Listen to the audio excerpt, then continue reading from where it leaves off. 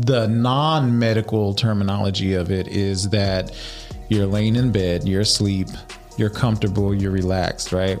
Then after maybe 10 minutes of laying there, you can't sleep. So then you think, oh, I'm going to get up and get a glass of water. You try to get up and you can't move, and your whole body is paralyzed, and you're laying there thinking, what's going on?